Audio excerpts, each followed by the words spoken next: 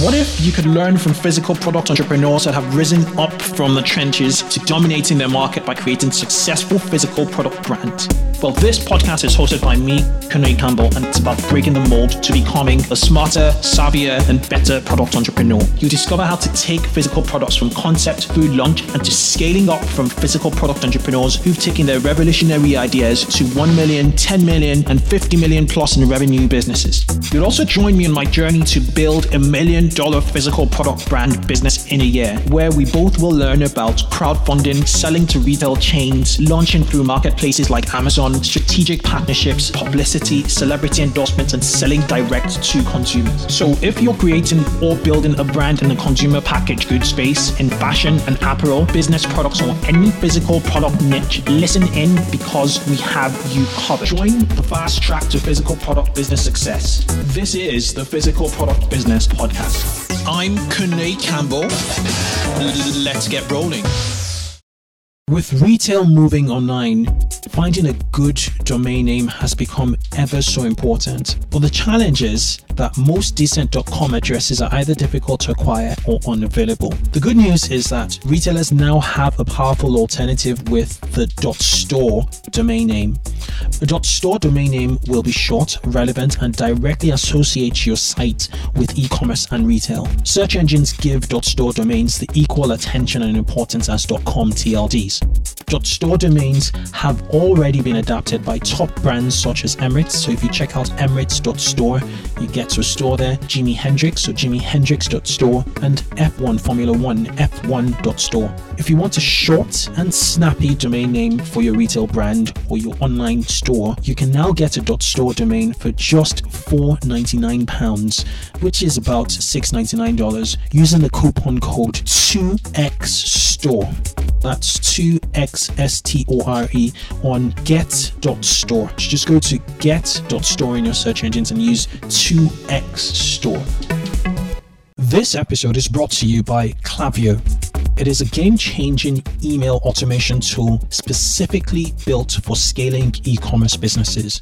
I'm not just saying it, I use Klaviyo in my e-commerce store, and in stores I advise for. Household names in the e-commerce space such as Brooklyn Inn, Bonobos, and Chubbies use Klaviyo. Here's why.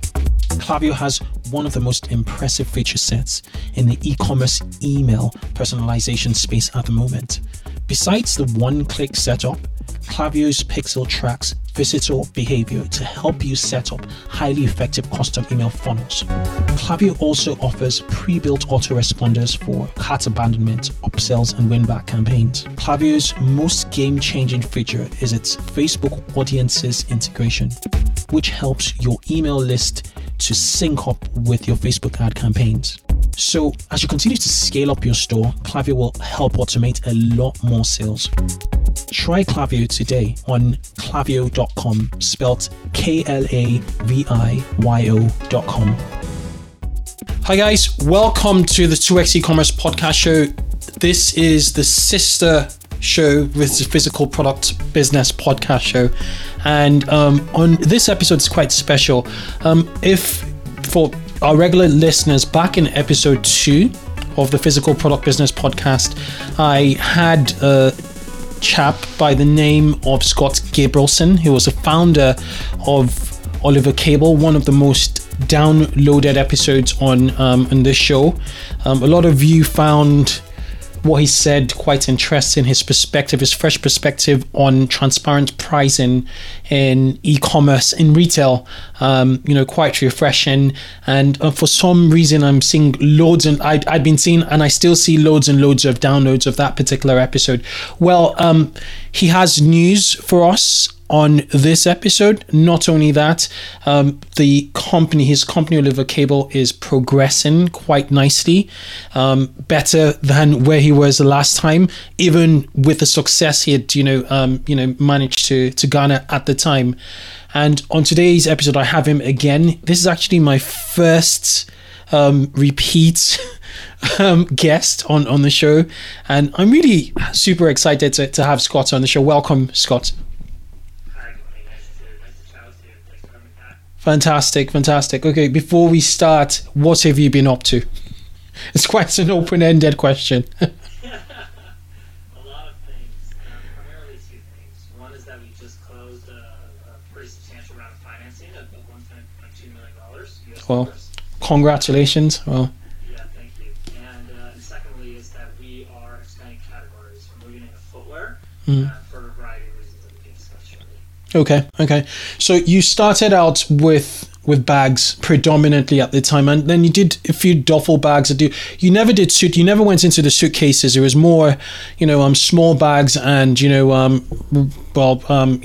travel bags. Is that right? Yes, that's right. Okay. Where do we start? I have been following you. I've been following the brand. I'm part of your email list. I follow you on Instagram. I see all of the clever marketing you've been involved in, and I would like to ask, why shoes? Why didn't you go into suitcases like Away? I think there's an ex-Warby Parker exec who founded away.com, and they just do suitcases up against Samsonite. So why shoes? Why not suitcases? Yeah, it's a good question. So to address suitcases first correctly, we're big fans of Away. We're also big fans of Blade. And these are two companies that are taking technology and building these amazing brands and these great stories and the rest.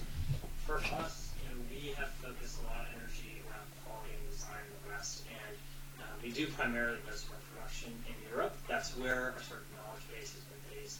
That is not where high-end suitcases are made. There's really three factories in the world that are making those. They're all primarily based in Asia, which is fine, and they're great quality and everything else, but it just kind of goes against what we know of European production, European sourcing, sourcing, and the rest. We were going to go into suitcases. It's a completely new set of products and challenges and everything else, and it didn't feel sort of as natural. So with footwear, all of our bags were made in this area of Italy. It's in it's called the Marseille region. It's near the Adriatic Sea. And this is probably the most famous place in the world that really high-end footwear is being made. So right when we started producing bags and understanding who the factories were and everything else, we were seeing some of our favorite brands of footwear being produced there. We really got to understand what that meant, what the production looked like, and what the manufacturing looked like, just being so close to it. We've spent a lot of time understanding leather and how to source the best, and this really well translated into footwear as well. So we often saw a lot of these brands that were producing both these categories as sort of complements to each other. For us, they were interesting for a variety of reasons. From purely the product side of things, they both can be unisex. They both really are dependent on complex and high-quality production, which we're familiar with. And they also had very different elements that were very, very different from what we're currently doing. So there was different sizing, but there was also the fact that it was an accessory that was commanding a lot of discretionary impact from customers. So with our bags, for instance, most of our customer base are having these items and are using them when they're traveling, and they're using them for 10 to 15 years as the host, right? That's the quality that we build around. With footwear, it's very, very different. This is something that people use in their everyday lives, and this is something that people often purchase a lot of. They might be a collector, or they might just be really into shoes, if you will.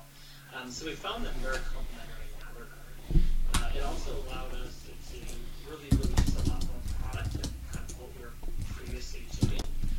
Just given the fact that this is a category and sort of styling that is really built around hypes and drops and having new iterations on product and different silhouettes. So we found a very interesting category.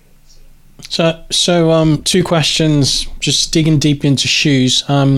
What kind of shoes are you going to be releasing to the market, and what kind of price point?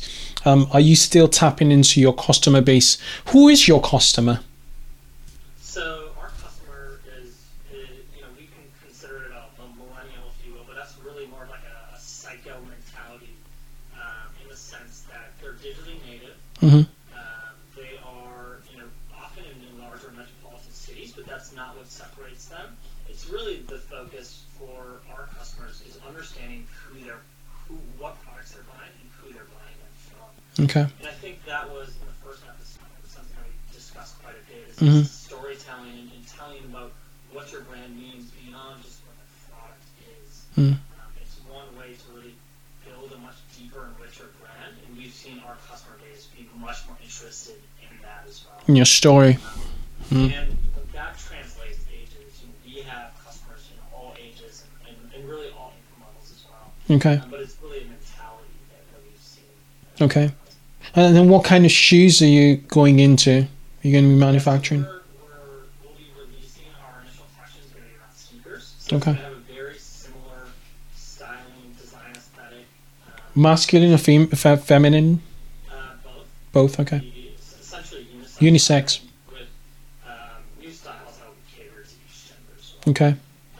And we'll be releasing a bit of more formal footwear, but we found sneakers to be high-end, high-quality sneakers is something that's starting to translate more into people's wardrobes than they used to. People are wearing them to work. People are wearing them out. It's not just about being very formal and wearing a suit and tie. Okay. We're wearing dress pants and dress shoes. So it's that lifestyle when they almost like they carry a bag. Most of the time when they carry a bag, they're going somewhere, not necessarily to work. So would it complement, that? Would it complement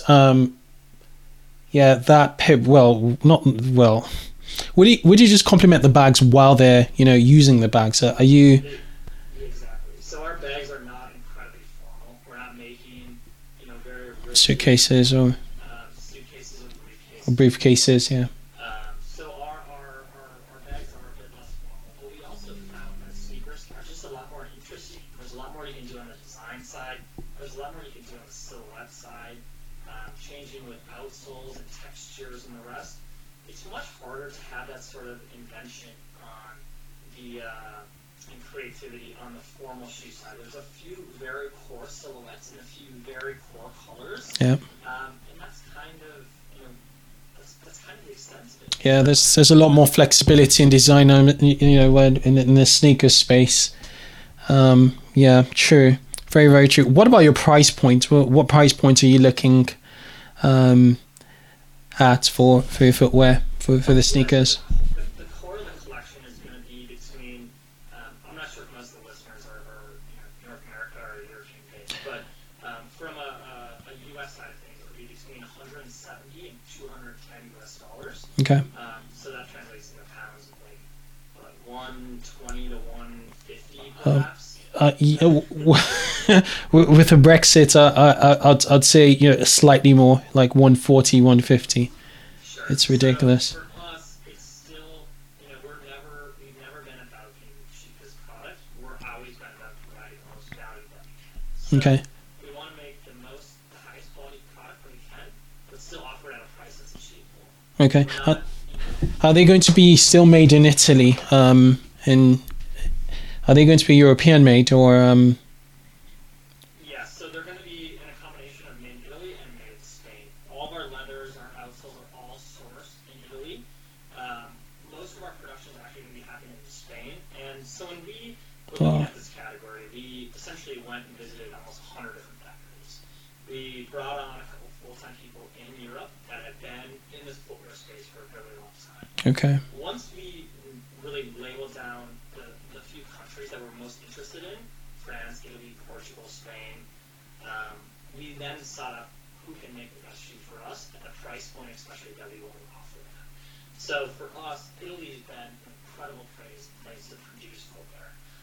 There are things that are challenging about producing in Italy that we were able to sort of mitigate with a factory that we found in Spain. Okay.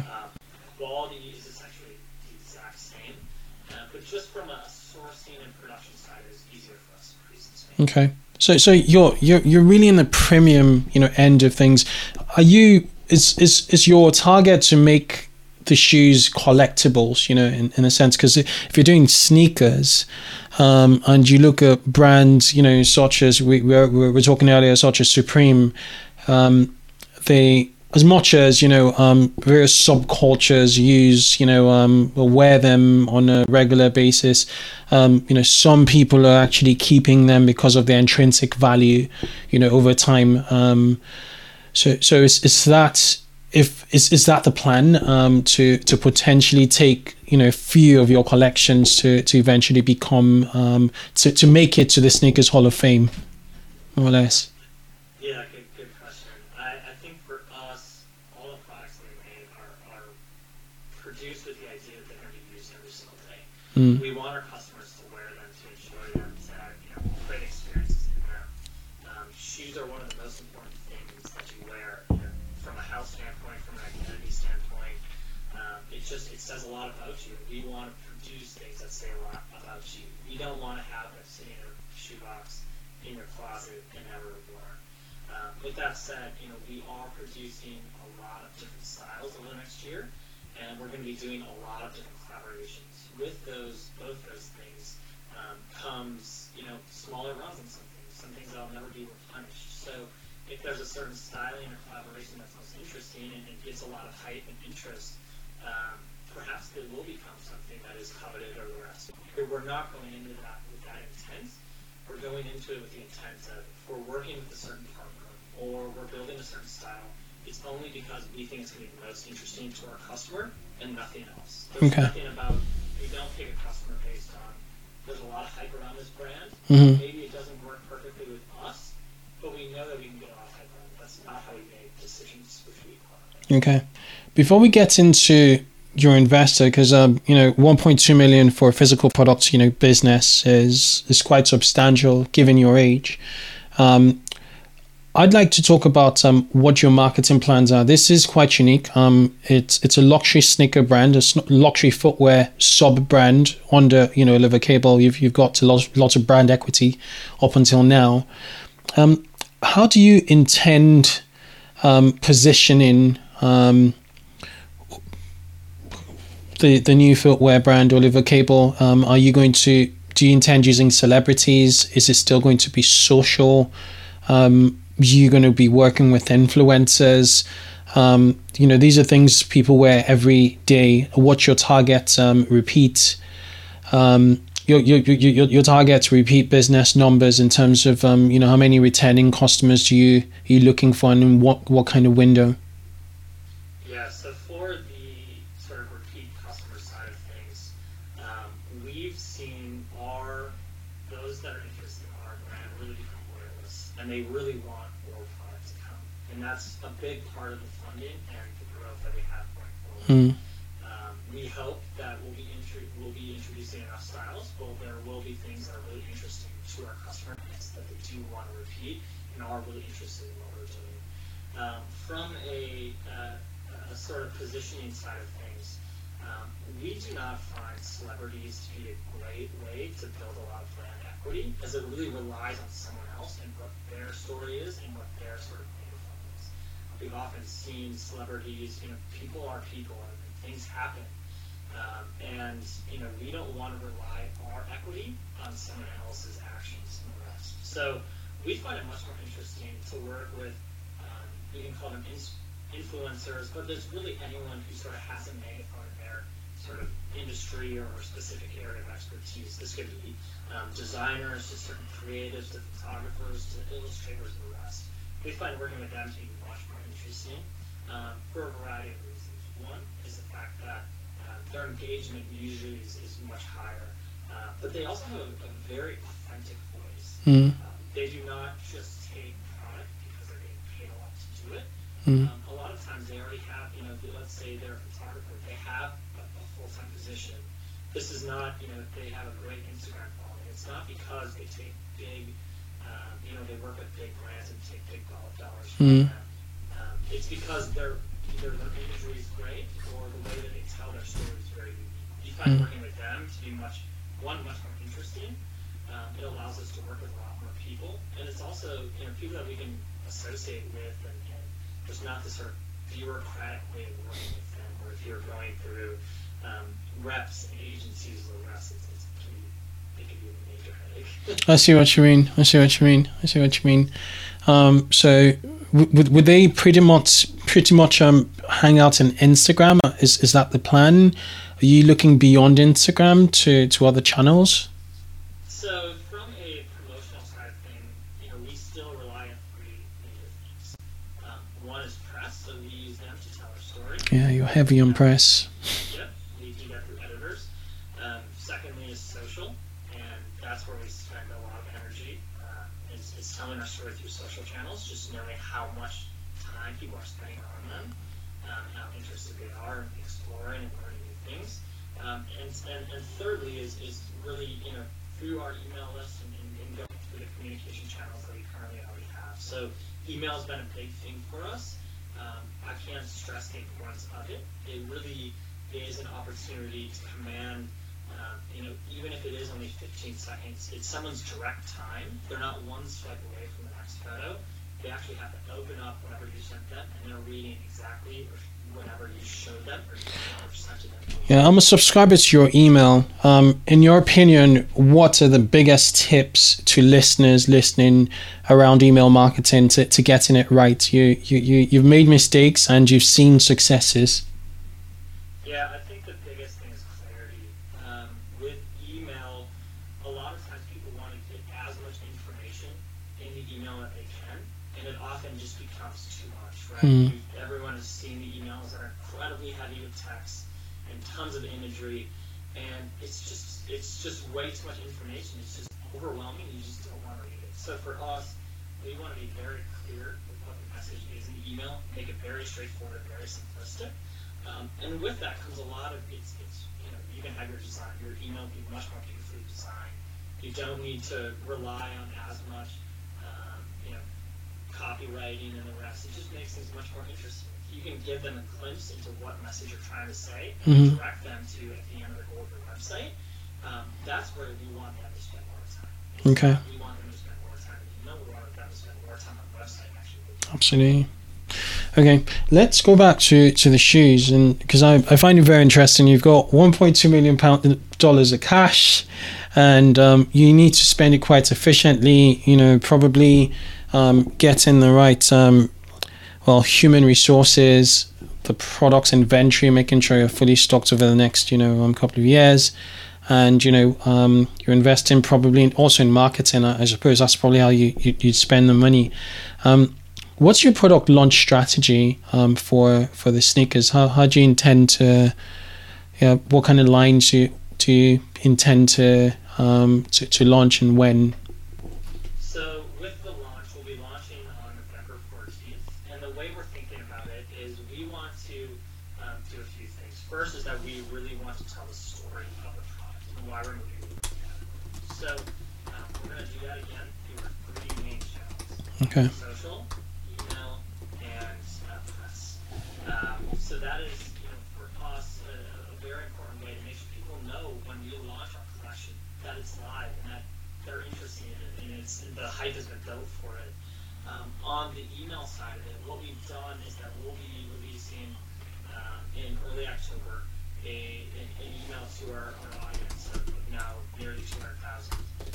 Wow. A message about what why we're moving into this category, what this means, and what they can do to be a part of it. And so what we did was we built in essentially a referral program, if you will. And what that does is with this email, you click on a link and it brings you to part of our site. And within that site gives you again a brief description on what we're doing, and it also sort of incentivizes you to help spread the word of what we're doing. So there's a variety of sort of rewards that you can get based on how many people you refer. If you refer, I think it's 2 people, then you can get an actual sneak peek and see what the collection's going to look like. Oh, nice. If you refer a few more people, you get early access to the product. If you refer more than that, you actually get a discounted product. And the reason for this is that, again, we found email incredibly important. We want to continue telling our story, and we want people to that have this sort of insight or information to be able to tell people that they think would be interested about it, and be rewarded for telling people about that. So those are the reasons that we really built that in.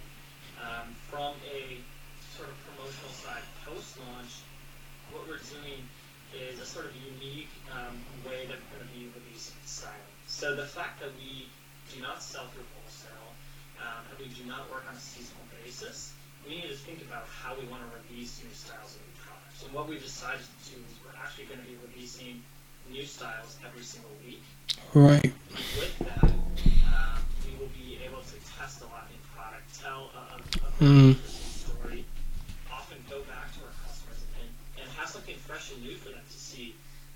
From a business side of things, it allows us to really mitigate the risk that comes with inventory. Yeah. The challenge is when you're working with factories, I'm sure a lot of people that are listening have dealt with this. There's minimums that are needed. Perhaps it's not on a style or a color side of things, but it's a Production role. So if we produce more SKUs, but have them in smaller units, you can do a lot more testing before. If we were going to work on traditional side of things, you might have to produce 1,000 pairs of certain styles. Yeah. It's a very agile approach to supply chain management and e-commerce in general. And because you're direct to consumer, you can afford to do it. Traditionally, with a wholesale model, given the fact that it's wholesale, you need a big chunk. You need to invest a big chunk anyway to give your distributors or your sales partners, and then But with this, it's so agile in the sense that you're drip feeding, getting feedback, and then that could lead on to manufacturing more. Exactly. Is that right? There's two other parts that are important. One is the fact that we are producing smaller runs, so product will be often sold out. But it sort of incentivizes our customers or potential customers to come in and really follow the brand and follow what we're doing, because they know it. If they don't purchase a certain style, they might never have the chance. No, I'm keen to watch the markets and how you go, the execution of all this, because it sounds very, very, very interesting. Because you're kind of taking a software approach, to this, with this agile, approach to web development, or to software building. You build things in chunks, in small chunks, to big.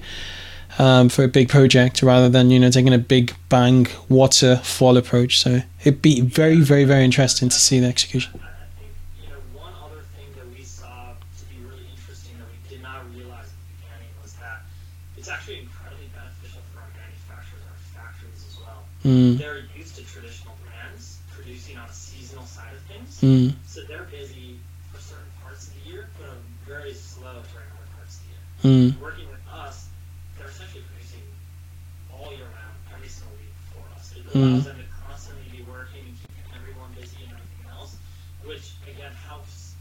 It helps them, which helps us as well. We have negotiating power, we get better terms, we can sort of test more things that we wouldn't traditionally do, all because of this. Okay. And it's going to be transparent pricing. Also, you're going to reveal, the pricing model for every. Oh well. Super.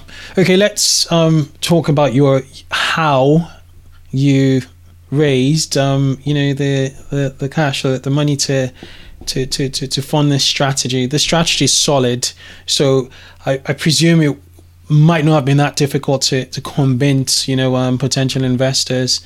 But what did it look like? Looking for investors. Yeah. It was very abnormal, if you will. So when we went live, we were approached a few months later by an investor, or actually not an investor, an entrepreneur, but a very wealthy one, who had built a $1 billion technology company. Wow. And he wanted to invest, and we had a few venture funds also reach out to us who wanted to invest.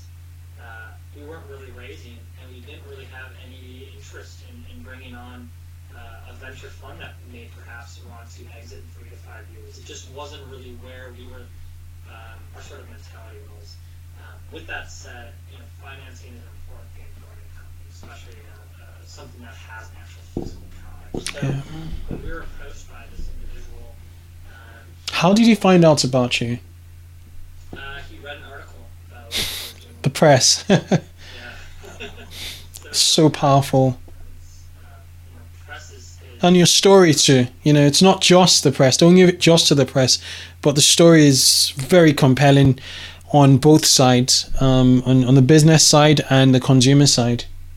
Yeah, I think storytelling is just an important thing for, both having people relate to a brand, but also having something interesting to tell about. So, as I mentioned in the first episode, we spent a lot of time on building that story and what that story meant for both us and who we were going to reach out to.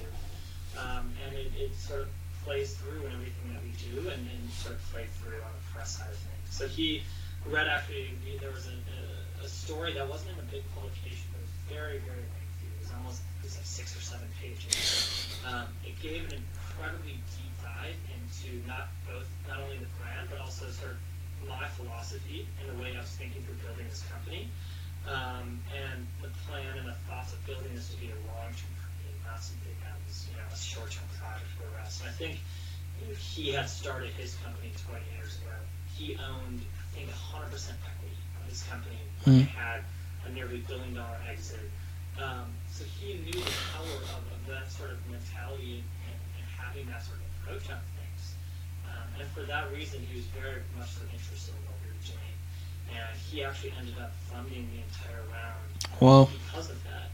And we were really excited to have him do so for a variety of reasons. One was the fact that I got to know him incredibly well. And I very much trusted him both from a business side of things, but also from a personal side of things. I think that is one thing that I really would want to stress is that, with either business partners or potential investors or the rest, these are people that you're going to be working with for a very long time. So making sure that you understand what their values are and what their goals are for the company is, it's something that can be overlooked when someone's handing you a big check, but it's something that, once you're sort of working together and you have to send them certain documents to the rest, you want to make sure that their mentality is the same as yours. So with that, we had a lot of conversations, and as I said, he ended up funding the entire round. And it was with this mentality that we want to build something that's long-standing. This isn't something that's short-term, and we're going to invest into product primarily, but also into continually telling our story and growing the team as well. Okay, is he doing it through an investment? Through an investment entity, or is he doing it by name? What's his name, or is he doing it personally? He's doing it personally. His name is Michael Chambers. Michael Chambers. Okay. It's all personally done through him. He has no sort of separate investing entity or anything else. He has invested in a variety of other startups across different industries, but he's still an entrepreneur. He's still the CEO of the company. He's very active in the businesses that he's building, and he's very interested in being active in the companies that he's making investments in. Is he going to be active in Oliver Cable? He's very active from a strategy side of things. So, he has hired thousands of employees. He's worked through HR. He's worked through accounting and finance, and a lot of these things that no matter what what the industry is, there's these common business themes that, to be frank, I need help with, and he's there to help me and work with me through those different elements. Okay. So from a sort of industry side of things, he's not a fashion expert or an e-commerce expert, but that's not why we brought him on. No.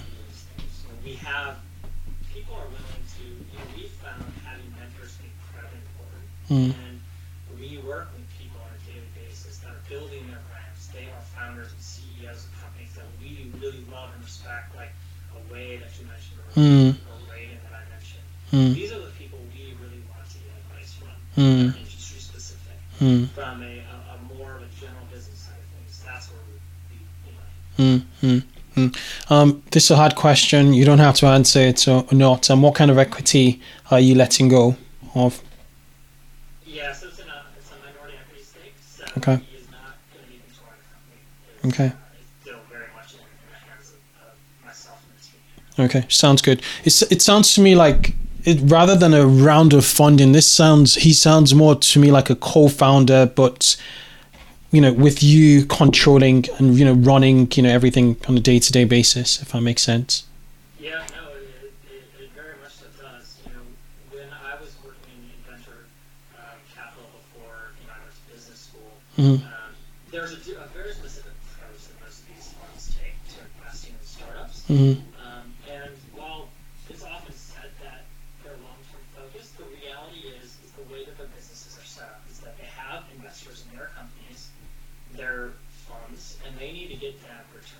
don't get the returns, then they're not going to be able to raise the next round of funding. So they're always incentivized to liquidate all their portfolio, to sell companies for some reason. That was not his mindset.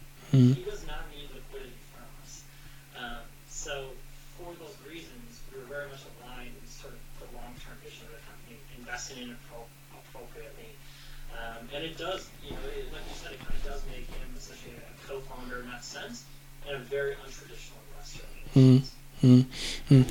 Very, very, very interesting. Another question I had to do with, I forget, but with him and you, with regards to your plans to make Oliver Cable a $1 billion company. Is that a question? Yes. Are you looking to build exactly? Well, how ambitious are you looking? How ambitious is this venture? So, in terms of, I don't think size is ever sort of revenue strategy. Yeah. Not the goal. Okay. We do not. If that was the goal, we'd be taking things in a very different approach. We'd investing in our money, the dollars in different things and the rest. The goal is to build a long-term company that provides a ton of value. We think if we do those two things, create products that are incredibly interesting, create a brand that's incredibly interesting, the result of that perhaps may be a $1 billion company. But that is not the onset goal. It's the value, first. And we don't have investors where that is their goal. That is the goal of a lot of venture funds, and of course, our investor wants to have great returns, right? And we want to give him those returns. But we also want to make sure that we build a company that's long-standing, is not going to be one of these things that we just invest hundreds of millions of dollars, tens of millions of dollars, whatever it may be, into. And after the funding runs dry, we see if we do or we do not have that. We see a lot of heavily venture-backed companies go through that approach, and that's not sort of the approach that we're taking. Got you. Okay. I think that it's really interesting with what you've done thus far, and your foray into footwear. I'm really keen to, as I said earlier, I'm really keen to see the execution with regards to the drip feed, approach. I reckon it's going to make it more exclusive. There's going to be a sense of scarcity, and people would be looking forward, to seeing the new designs, especially when the first few designs are very fresh and interesting. So I'm really keen to see it in come November. Thank you very much. Yeah, I think we do not want to separate people out based on it. We don't want to make things that are exclusive. We want to make things that are really interesting and that people are interested in. We're not, exclusivity was the goal. Perhaps we price things much higher. We want to just create the best products and provide as much value to people as we can. And with that, we want to have fresh and new products and new silhouettes and new designs that are very interesting. And that's the goal. Perhaps due to the fact that we're doing lower runs than the rest, there is going to be this scarcity factor that comes with it. But that is not the from the outset. That is not. Would you be accessible as like a brand Tom's, like the brand Tom's shoes? They're just purely from a price point stand of things. They're so much different than we are. They're retailing $30 to $40 US. Oh, they are? Okay. Yeah, they're cheap. Much more. We are retailing for $170, $180 US. Okay. So that alone sort of has a different sort of demographic. Sure. Just purely because of that factor. But and we also, Tom's goes through retail. We do not go through retailers. We want to control our message, control our brand, do it all through our own channel. Yeah. It reminds. Just limits again, keeps things a little bit. The exclusivity just goes up because of it. Yeah, direct to consumer. Like Gymshark in the UK, they're a fast-growing active wear company, and every single transaction goes through their website. Every single transaction goes through their Shopify website. Nowhere else. It's amazing. and that discipline to not get tempted. You know, a lot of people will come knocking at the door, you know, giving you offers. You should not refuse, you know, if liquidity is an issue, and, you know, you just refuse, totally refuse. You know, the reason for it being so important is that controlling your message is the most important thing, especially when you're building a brand. Mm-hmm. When you start selling through XYZ retailer with a clerk who's completely underpaid and is not incentivized to tell your story as authentic as it should be, yeah, it's not going to turn out the way you want it to. yeah, And, you know, you look at example after example, people that can control their messaging and their brand and really have their arms around what their brand means and let their customers sort of also flush that out with them. You don't have to rely on another retailer to make sure that their brand doesn't diminish. yeah. That could potentially diminish it. Yeah, it's almost like Apple. They control, I'd say, like, you know, 70 to 90% of their entire, you know, supply chain is direct to consumer. I might be wrong, and you know, I think Apple's actually a great example. Yeah, it's the same. They went with the same approach. Yeah, you want to control all the messaging, so Yeah. using themselves through very, very few channels. Because Yeah. they know that once you see Apple computers everywhere, they're not going to have the same sort of cliche and the same sort of yeah, you know, thoughts on people, their brand who perhaps made a mission. yeah, and the philosophy actually filters through their products. You know, it's not just a supply chain. It's what the iPhone is all about. It's what a MacBook Pro is all about. It's just that singular message of solidity, really. Just something solid and control all through.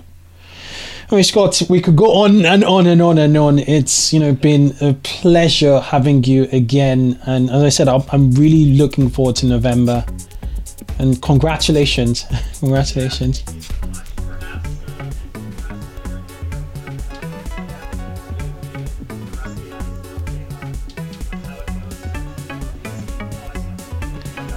I'm up. Consider that. Consider it a yes, please. I will love to catch up. You know, months ahead, so we can get feedback from you. Okay. All right. Cheers. Thank you so much. Okay. Bye.